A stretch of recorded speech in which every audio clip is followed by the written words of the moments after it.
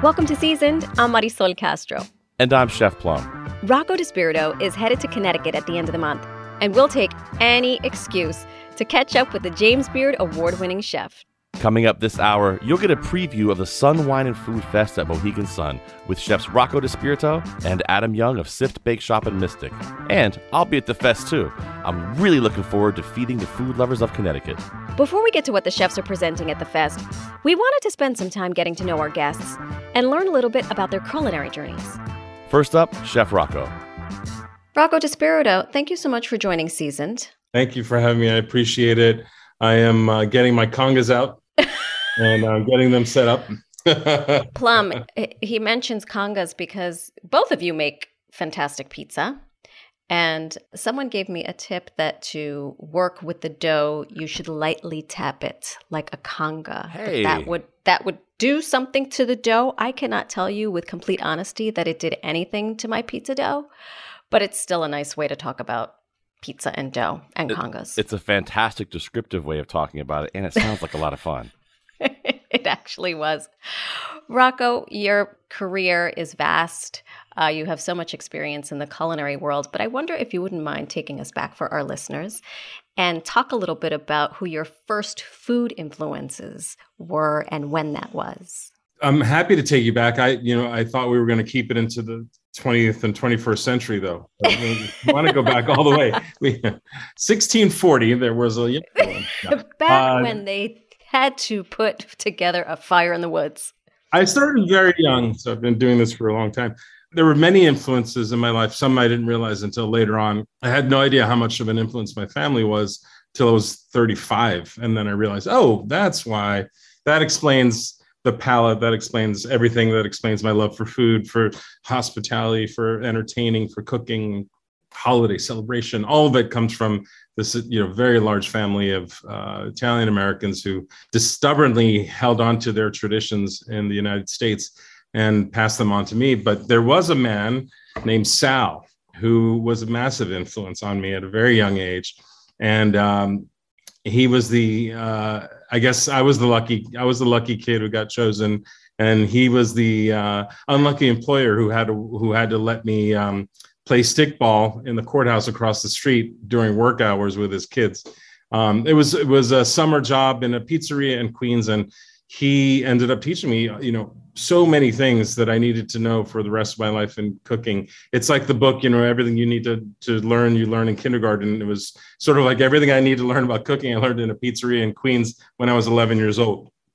Most of it was about being cordial and generous and kind, and how there's no level of generosity that's too much in our business. And he was, gracious and warm and paternal and protective. And that's exactly what a chef needs to be when you're running a team of people in a kitchen and restaurant. You really need to sort of treat it like family. And I learned all those things really, really young. And so he was enormous influence. I mean, more than I even realized at a very young age. I went to work with him because my mom and I had, I guess, the equivalent of a rap battle.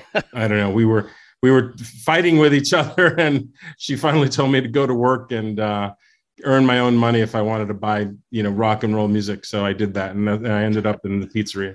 It's funny, Chef, how you tell those stories about being, back in the day, that your descriptive words you're using there, paternal and humble and nice. I think you left out a couple.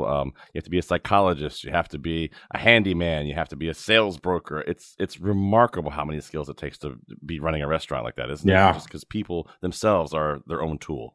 Chef, to this day, I think I should have gone to refrigeration school instead of cooking school. I think it would have served everyone in my orbit much more than the skills I actually know, because I am always trying to fix refrigeration. I'm not sure how, why, but do you find yourself always fixing equipment? Are you kidding me? The last thing I ever want to hear is, well, the condenser's gone. God, come on. Rocco, up until that point where you were under the tutelage of this Sal from Queens, what was your food experience like up until that point? Did your mom have an easy time feeding you? Were there types of foods that you liked or didn't like? I don't want to fall into the Italian cliche of you're a nonna and your mother fed you meatballs and macaroni on Sunday. So, I fully deserve that description. I am the cliche, 100%, and I'm totally fine with it because it's a great experience without question and without reservation. I recommend it to anyone who has access to it. I don't think it exists anymore, unfortunately. But I ate pretty much anything my mom cooked, and it was a wide variety of foods, lots of different Italian foods. I remember our pizza never had cheese on it. Now I think that's because that's how they made it in the town where my mom grew up.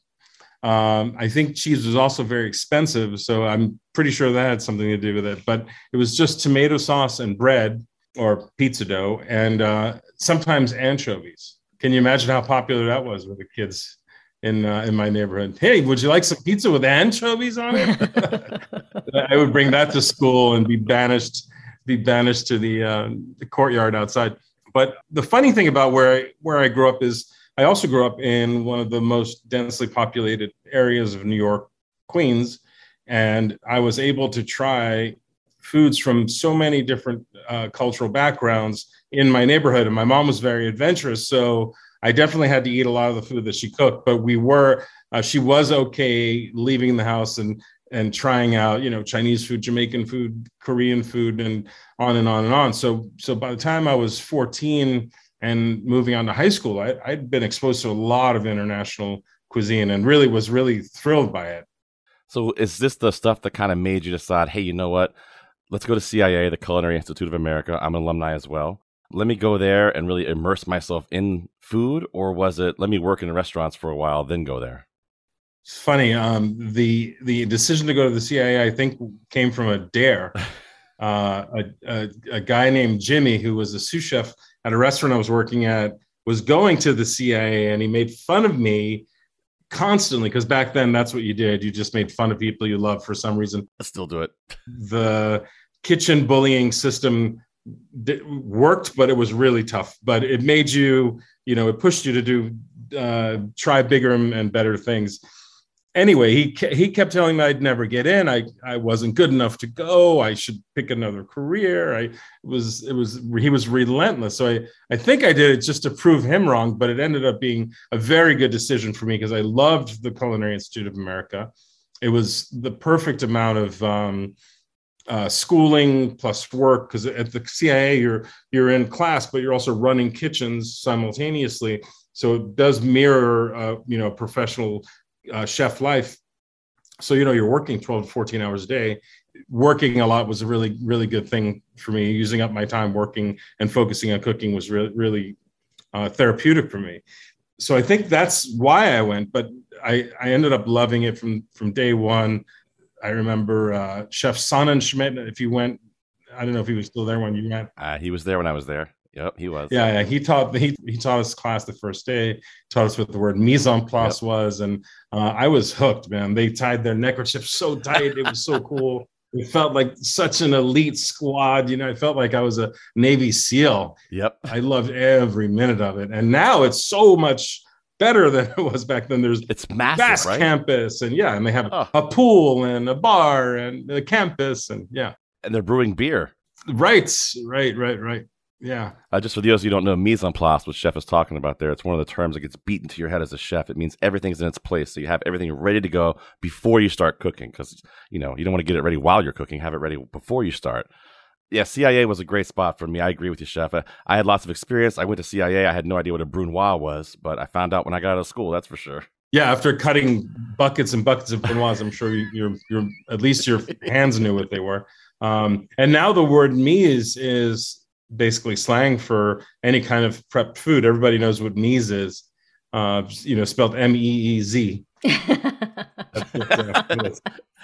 Have your mise. Mise. Rocco, so we've got a Sal in your story. We've got a Jimmy in your story. We've got this chef with a Bavarian last name that I cannot pronounce who was your instructor. Sonnenschmidt. Yeah. Oh, got it. Yeah. And then somewhere along the line, you decide to cook, make a profession, and you come up with your first ever cookbook, Flavor, which we're coming on the 20th anniversary. So you did it when you were like 9. essentially. But I have a distinct memory of seeing this book and thinking, first of all, who is this guy? What is he doing? You've come so far. What was your intent when you made that cookbook 20 years ago? And when you look back now, did that intent come to fruition? That was a fast 20 years, guys. Let me tell you. Wow. So I don't know that I had an intent. I was told by a number of people who were frequenting my restaurant that I should write a book, and I didn't understand why. And I really wasn't sure it was a good idea. I thought, why do I need to write a book? I'm here cooking. There's really no reason to write the book. You can just come into my restaurant if you want to try my food and my recipes. And then a very smart publisher who turned out to be one of my best customers, who I thought was a doctor, but was a publisher of cookbooks, was publishing Jamie Oliver and Nigella Lawson at the time, told me your book is, sort of your record, part of your legacy. It's a record of what you're doing at a certain time. And, 20 years from now, you'll be really happy that you wrote it, and you should take the time to do it. And what you're doing is super unique, and you need to get it down because you'll forget. And he was right about all of it. And I can't remember the stuff I cooked back then. I couldn't recreate a recipe if I tried. Good thing I cook with instinct instead of recipes, because I'm happy to just create new things. But a guy named Will Schwalbe, another name for you to remember, Schwalbe said, your cooking has a unique point of view. You need to figure it out and write about it. He had some really interesting insight and perspective.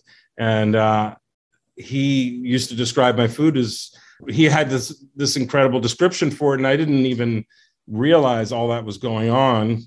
And in the process of writing the book over, through almost 3 years, I sort of he helped me, I helped me, my cooks and I all worked together to sort of try to create a narrative that made sense and explained what we did, which was to take ingredients and flavors from all over the world, bring them together in an interesting way, and try to find new places for old ingredients, create these fusions of flavor. And fusion was a word that was being used a lot back then, that, are exciting, that have a beginning, middle, and an end, that, tell a short story, that have tension and resolution. And I tried to break it down into a way that I could explain it to the home cook, which was, it's super easy, guys. There are 4 basic flavors: sour, salt, sweet, bitter. They even remind me of colors, the primary colors, red, yellow, blue, green, not actually the primary colors. And so I assigned a flavor to a color and try to create this flavor matrix and explain the flavor of each dish using this color matrix. And if you look in the book, you'll see every dish has a bunch of dots next to it to try to visually describe this color matrix. I know it sounded very logical and intuitive at the time. Now I realize it was ridiculously exotic and ambitious. And to this day, I'm not sure that you can learn about the flavor of the dish by looking at it in my color matrices, but people do understand the basic flavors now, and they definitely talk about that a lot. And one that was just being talked about at the time was umami. And obviously, we all know that's all anybody talks about anymore. And I do mention it in the book. So I do give some credit to my publishers for allowing me to talk about experimental stuff. What was experimental in 97, 98. I shot all the dishes in the basement of my restaurant. The photographer sort of moved in for 6 months. And back then you had to shoot with Polaroids. I remember waiting for the Polaroids to dry. Most of your listeners won't know what I'm talking about. Shake it like a Polaroid picture. Yeah, exactly. Like that. Yeah, exactly. You had to shake it. And I remember we used something like 8,000 Polaroids or something like that. It was a very, very long food shoot. It's interesting to me. You have a book that's this, it's been around for this long. How has your cooking changed? Like, do you still use some of these techniques? Do you actually have a go-to? Like, I have a couple of sauces that are my go-tos I can use for bases for lots of things. Is there anything like that from this book that you still use today? Great question. I think for a lot of people whose work is part craft and part art, you always have to ask yourself, and I didn't know this back then, but now I definitely know this, who's my audience? Who am I cooking for? Why am I cooking? And that informs what you cook. And so now I basically separate the world into 2 people when I'm cooking. Are you, ready to take an adventure and go on a ride with me? Or do you just want comfort food and you'd like to see, my version of carbonara? And most of the people want comfort food right now. I can tell you that without question that a lot of people need comfort food in their lives right now.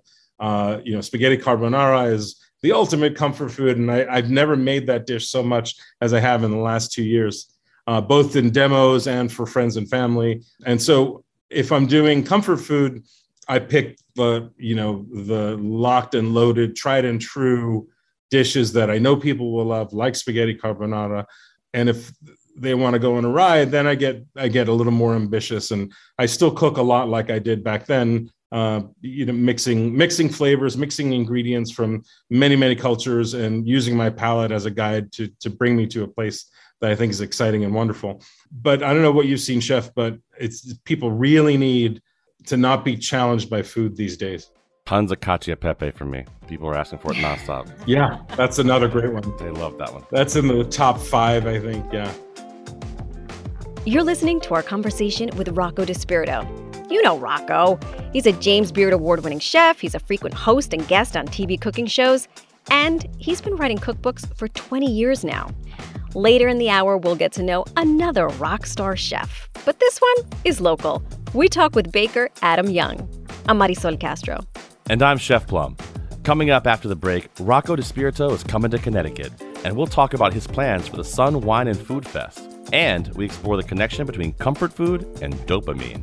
The chemical reactions that happen when you eat a burger, when you eat pasta, when you eat fried chicken are similar to those that you feel when you're in love or when you eat chocolate. That's why those New Year's diet resolutions are so hard to keep. This is Seasoned. We'll be right back.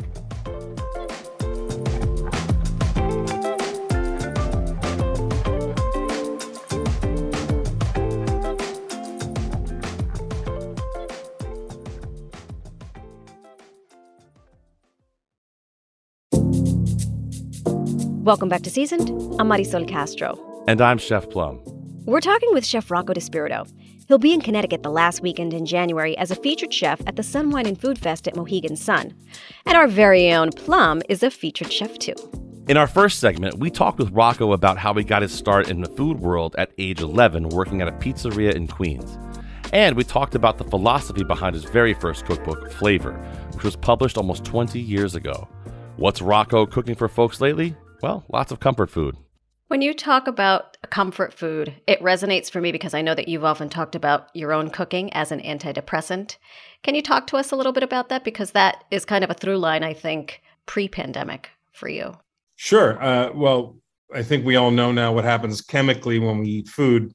When I wrote this book, we were just starting to understand about, what serotonin was and dopamine was and chemicals in your brain firing depending on what you're eating. And now there's so much science out there and so much experience. There's no question that the foods you eat create certain feelings for you. And comfort food is comfort food because the chemical reactions that happen when you eat a burger, when you eat pasta, when you eat fried chicken are similar to those that you feel when you're in love or when you eat chocolate and other pleasurable activities. I'll just leave it at that. And the amount of dopamine released when you eat chocolate, when you're in love, when you eat pasta can be measured now. And some of these comfort foods release high levels of dopamine. Another way to get dopamine released is to do a cold plunge. Have you guys seen how everyone's posting these polar bear plunges now? Terrible idea. Terrible. Apparently, that's a really good way to get a ton of dopamine released. And I'll stick with the spaghetti carbonara. But Thank you. Everybody's chasing dopamine, right? This is what everybody wants: free dopamine without having to take outside substances. So food is an outside substance that can act as an antidepressant. But it worked on 2 levels for me. As a kid with raging ADHD, undiagnosed, it was very, very important for me to be occupied by something that was captivating, that captured all of my attention, used up all of my energy every single day. Cooking was definitely the perfect solve for that. It's the perfect solve for anyone who has too much energy. It'll use up all your energy and then some very quickly, and you'll be happy to do it. If you're a person who needs a lot of stuff to do and you can't just sit quietly with yourself in a room, sometimes cooking is a great way to use up that energy. So it worked for me therapeutically on 2 levels. One, because food, of course, is wonderful to eat and helps you feel good, makes you feel good, just like drugs and other substances. But also the work made me feel good and helped me get through a lot of uncertain times because the work was very powerful and it felt very important to me. It felt, obviously we're feeding people, which is probably one of the greatest gestures you can make when you care about someone, whether they're strangers or friends or family or not. Cooking for someone is without question a very, very powerful way to say that they matter, that they mean something, they have value in the world. And it was also a way for me to, feel useful and like I was learning and like I was progressing, because there's always something new to learn in cooking. Try to imagine a world pre-YouTube if you can. Think about that for a second. There was a time where you actually had to go do the work to learn the craft. For anyone under 30, that's going to sound preposterous, but it's true. You had to go to a place where the craft was, executed every day. You had to beg to get a job and be useful and be valuable and be really cool and be fun to be around. And people would then at some point start teaching you how to do this work. And so that process was great for me as a kid and as a young adult and even as an adult. As I was listening to you talk about the very act of cooking for other people and what emotions that sparks within you, do you feel that applies to cooking for yourself as well? Because as I've followed your journey professionally, I've seen your health journey, and it's been remarkable, and I've tried to implore it in my own life. But how does that idea of cooking for other people and what that brings to you, does that also apply, do you think, when you cook for yourself? Well, I talk about it extensively. Cooking is one of the kindest acts. And when you cook for yourself, you're making choices for yourself that are always going to be better than other people will make for you. So for sure, it's a great way to take care of yourself. And for those of you out there who are thinking, I can't, get my hands on great healthy food, it's so hard for me to make better choices. The first thing you have to do is learn how to cook something for yourself and eat some homemade food. Even if you're making comfort food or junk food at home, there are so many chemicals and preservatives and methods of, pasteurization and sealing and oh my God, packaging that happen to our food, our commercially made food, that you would never, ever choose or be able to duplicate at home, that are harmful, that are not adaptive. So cooking for yourself is definitely a way to be kind to yourself. It's definitely a form of self-care, and without question is super adaptive and something people should practice every day. I think, unfortunately, we're getting farther and farther away from that. I think people are cooking, even during the pandemic, somehow people are cooking less than they were before because, delivery foods exploded even more. And if you can imagine that. And so people are getting food delivered 2-3 times a day now, at least in New York City, from what I've seen and experienced. They were homemaking banana bread. They were perfecting their banana bread, but everything else they were ordering out. Yes. And their sourdough. Their sourdough in a Dutch oven. That's right. Yeah. So what's happening is a lot of people are cooking for entertainment now, and there's nothing wrong with that. And I think that's wonderful. And I'm glad the Food Network has been there to teach people how to cook at home. But I don't think people are making it part of their everyday routine. I think they're using what they've learned about cooking as a form of entertainment, as a way to create content for their IG, which is all good. And that's certainly better than not cooking at all. But if you could take it a little farther and cook a few meals a week or a few meals a day, I think that would be a way to be the kindest to yourself and to your family. Well, Chef, we got a fun event coming up at the end of the month, the Mohegan Sun Food and Wine Fest. You're a staple there. Connecticut loves you. I heard you tell a story about coming to do Sun Food and Wine Fest and then right back to the restaurant in New York. And we're just hoping it's because everybody loves you here. That's what I'm hoping for. I hope you don't have to do that again. Yeah, a few years ago, I had to do that. I was opening a restaurant and I had to go right back. And it's funny because you make those decisions at the time, and then a pandemic happens and you're wondering why you took things so seriously. Oh my God. I forgot about that. Yeah. I was like sort of rushed back and forth, and it turns out it probably would have been fine if I didn't go back. But this year I'm coming early. I'm leaving late. I'm going to stay until they kick me out. But I'm super excited about Mohegan Sun because they do a couple of things that a lot of festivals don't do, which is, one, they really throw down the red carpet for chefs. They make us feel super comfortable. They treat us like honored guests, and we get to have a really good time in addition to, of course, cooking the food and doing the events, which are all happen in a really lively casino atmosphere. So they're always fun. They always have great bands there. So almost every year I run into a legend that I've loved for 20 years, which is a great part of the fun. And their array of chefs is incredible. Chef Plum, you'll be there, right? Yes, sir. I'll be there too. Manit Chawan will be there. Michael Simon will be there. Robert Irvine. Yeah. So many great chefs. Yeah. It's like a big family reunion, it feels like, or a high school reunion. I mean, you have all these amazing chefs making delicious dishes. You can come taste them all. Like Chef said, the casino atmosphere. It's like a big party all weekend. And it's my absolute favorite event of the year. Chef, we're both doing Celebrity Chef Dine Around. Great event. What are you making? It is super fun. And the people who come are the perfect blend of culinary aficionados to be, or like have become a foodie on their to-do list, and just really chill, cool people who have their expectations in the right place. Yeah. It's very hard to do that when you go to a food festival, because I think, it's hyped up so much that when you get there, sometimes you're expecting, like a 3-star Michelin Monaco experience. And it's really not like that at food festivals. It's much more casual and much more fun. And the people who come to this particular one are ready to have fun and have good food.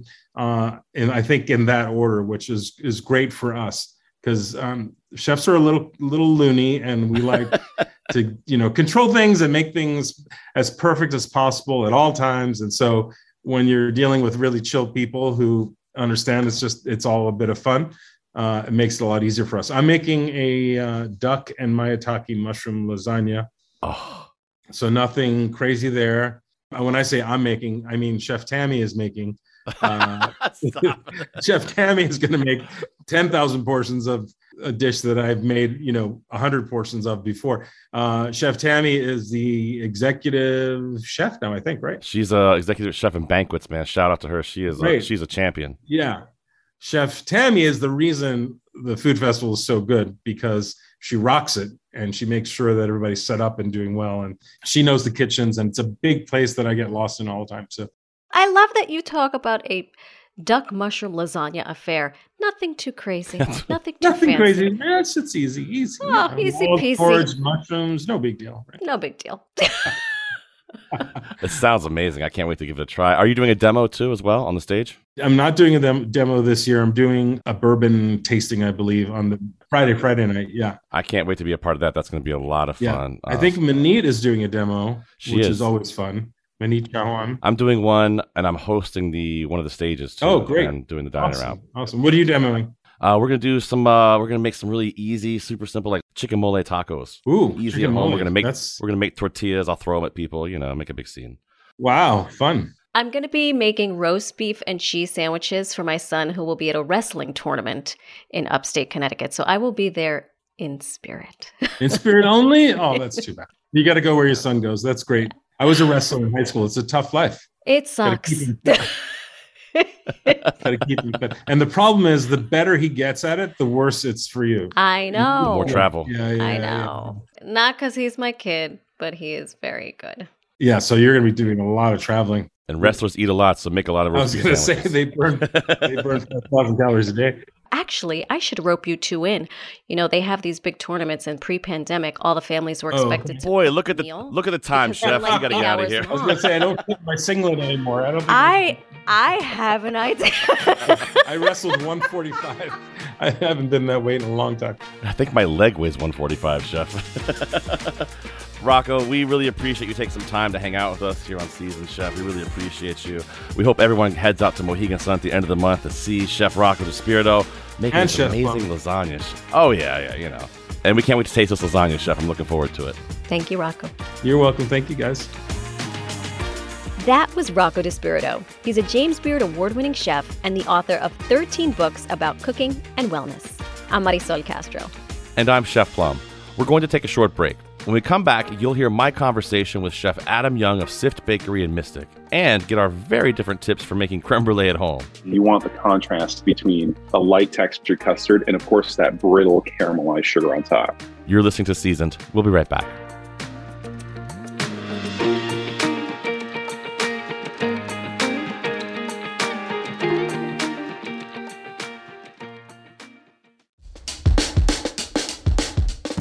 Welcome back to Seasoned. I'm Marisol Castro. And I'm Chef Plum. We're spending the hour getting to know two chefs you'll be lucky enough to see in real life later this month at the Sun Wine and Food Fest at Mohegan Sun. Our next guest is Chef Adam Young. Adam opened Sift Bake Shop in Mystic in 2016. In 2020, Sift expanded to include Mix, a seasonal rooftop cocktail bar that got a lot of attention last summer. Adam also owns Young Buns Donuts. In 2018, Adam won Season 2 of Food Network's Best Baker in America. Imagine that. The best baker in America, right here in our little state.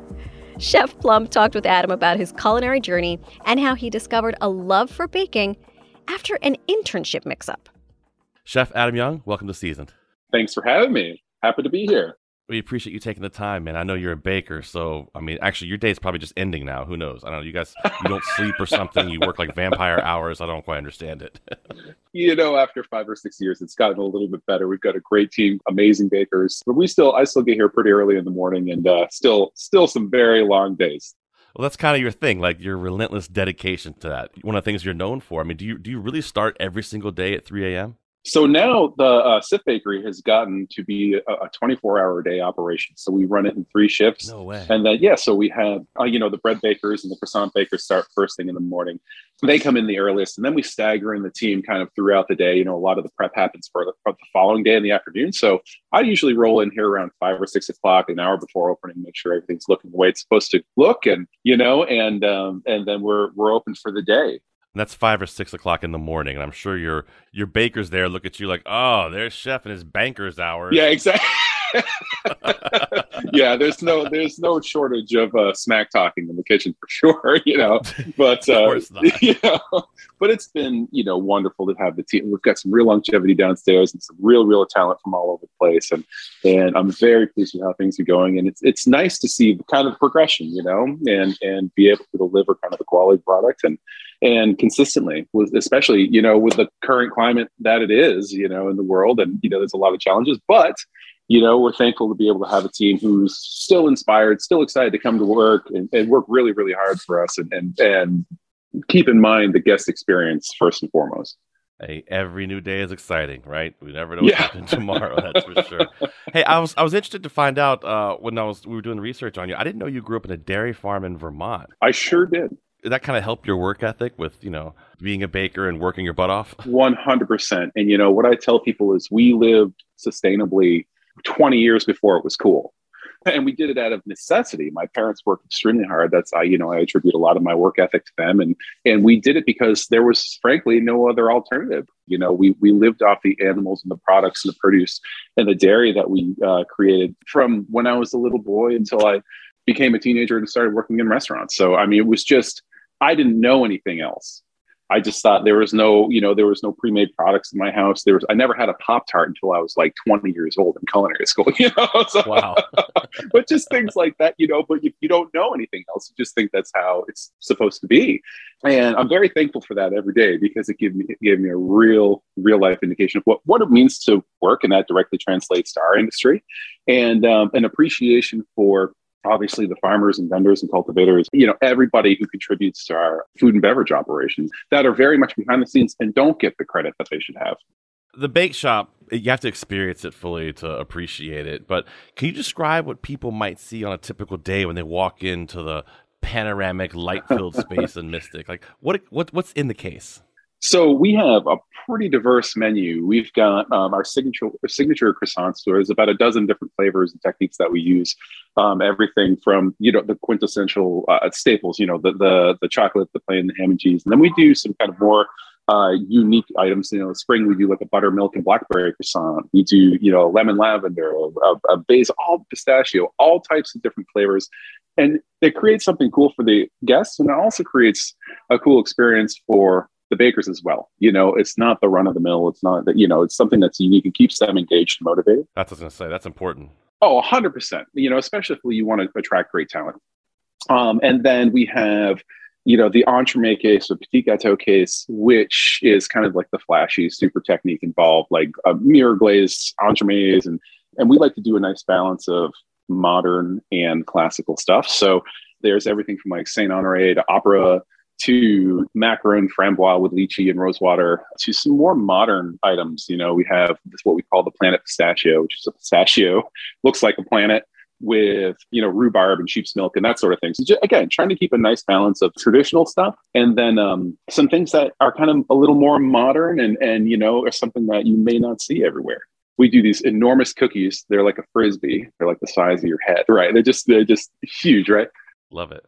And we do a big variety of cookies, everything from like a gluten-free ginger molasses to chocolate walnut sea salt to oatmeal blueberry. I mean, these are things that rotate all the time. We try to do a seasonal quarterly rotation. And then whenever any of the staff has ideas, we encourage them. We just run it. It's not the Adam Young show. It's very much a collective effort.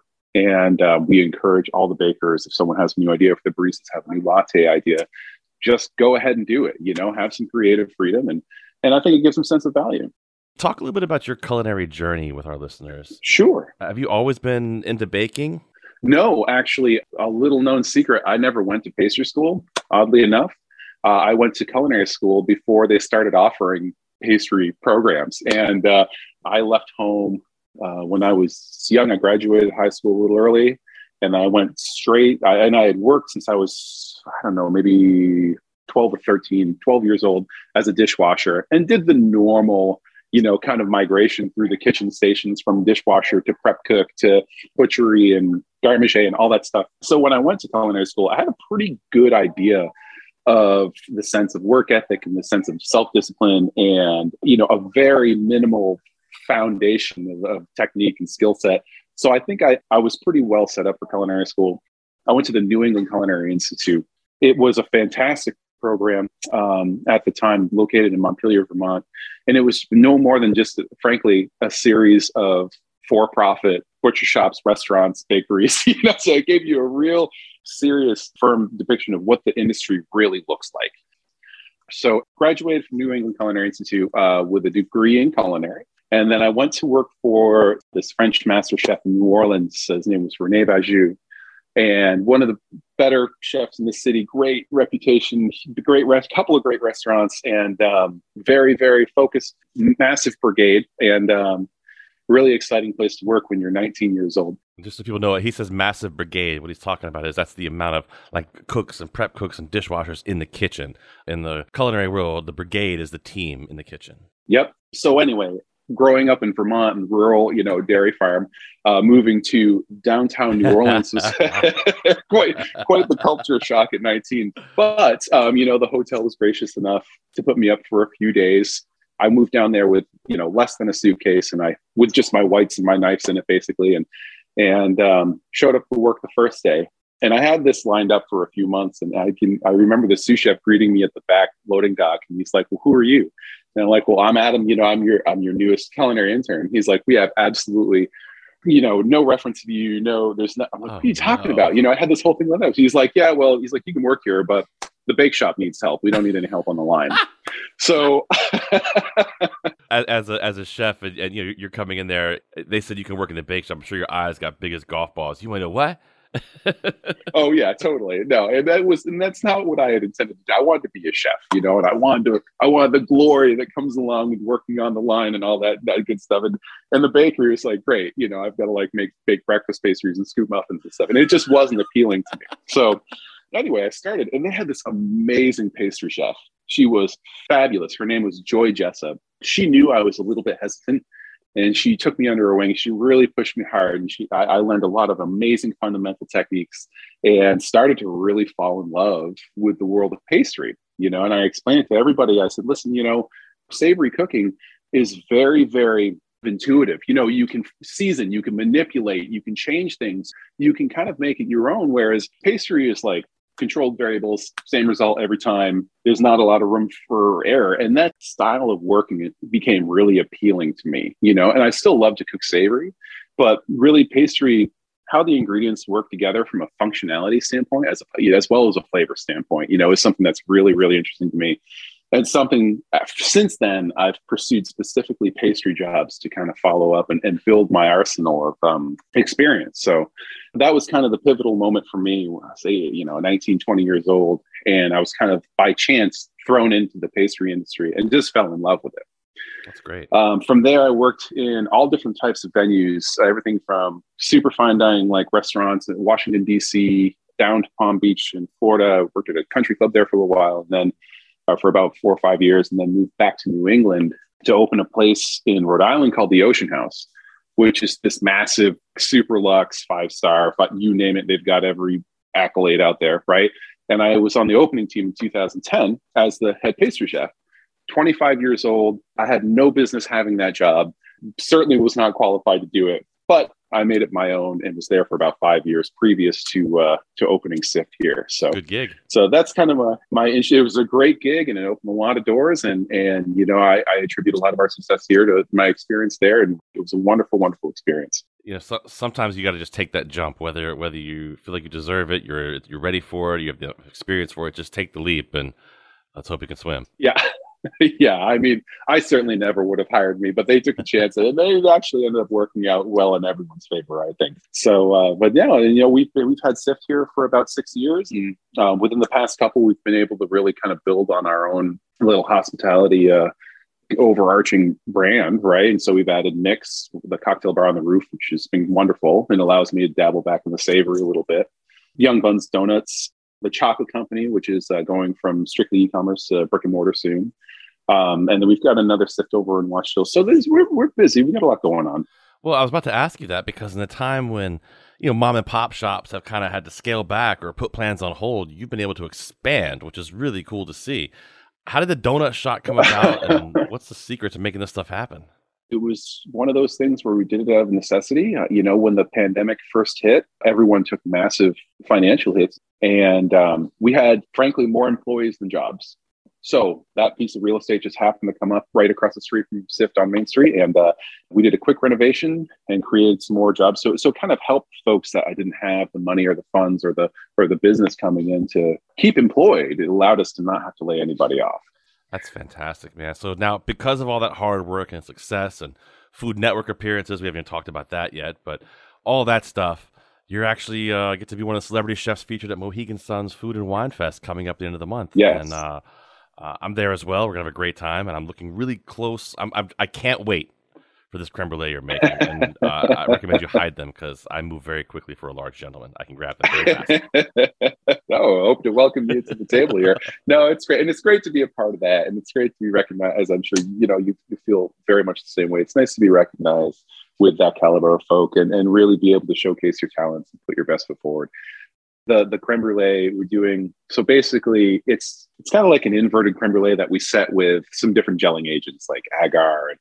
We call it the virtual creme brulee, but it's basically just an inverted creme brulee that is firm enough to slice into batons. Okay. Right? We caramelize the top the same way, and that goes with like these big white chocolate tempered curls, some different olive oil powder or white chocolate powder that we just make with like maltodextrin. Olive oil powder? Yes. So we use a tapioca starch called tapioca maltodextrin, and we use that for a lot of different sweet and savory applications. So it allows you to turn fats into powders, right? And then you put the powder in your mouth, it mixes with the enzymes in your saliva, it turns back into a fat again. Pretty cool stuff. But we like to mess around with a lot of that type of thing at the bakery.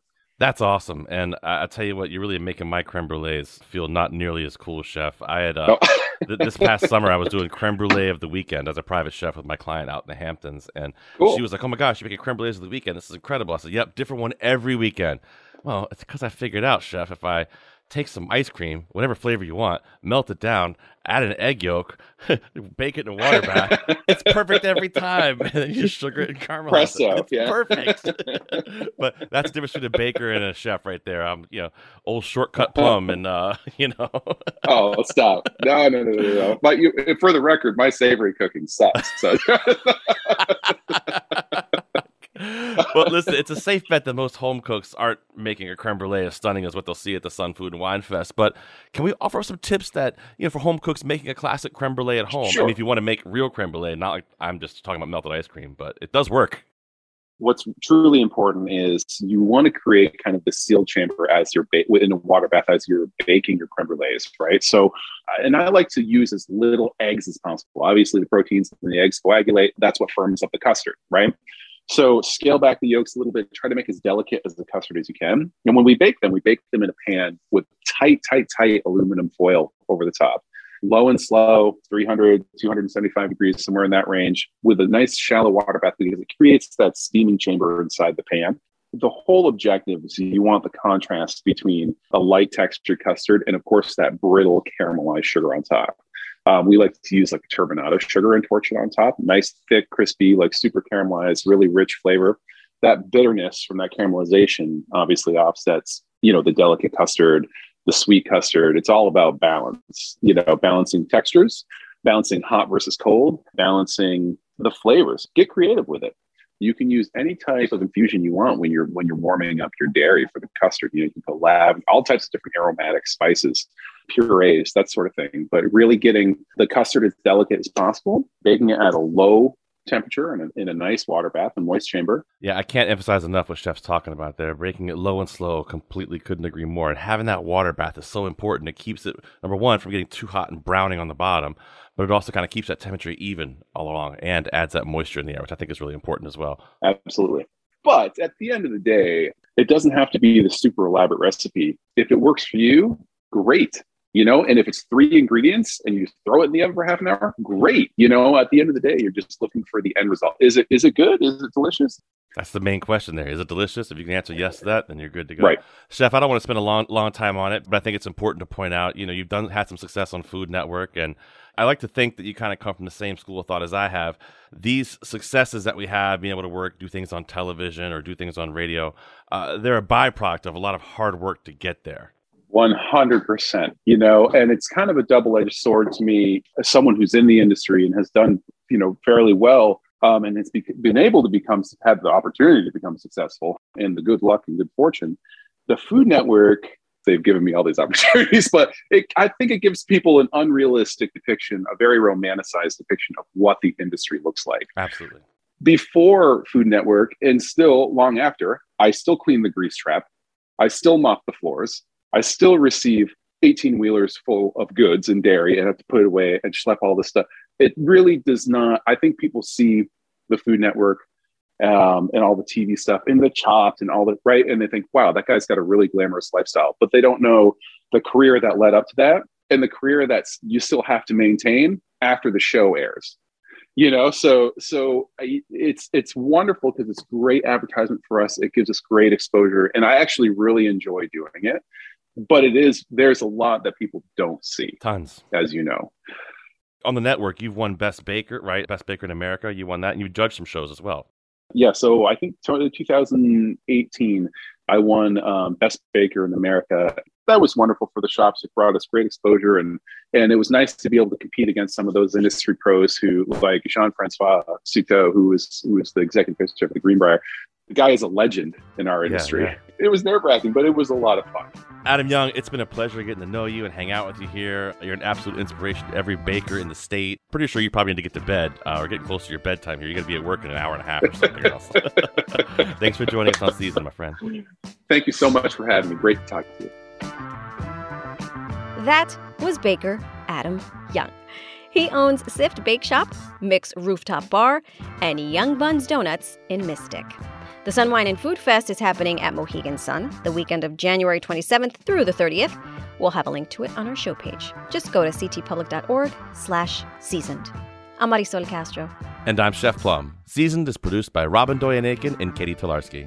Thanks for listening, everyone. See you next week. I like my creme brulee, but his does sound delicious.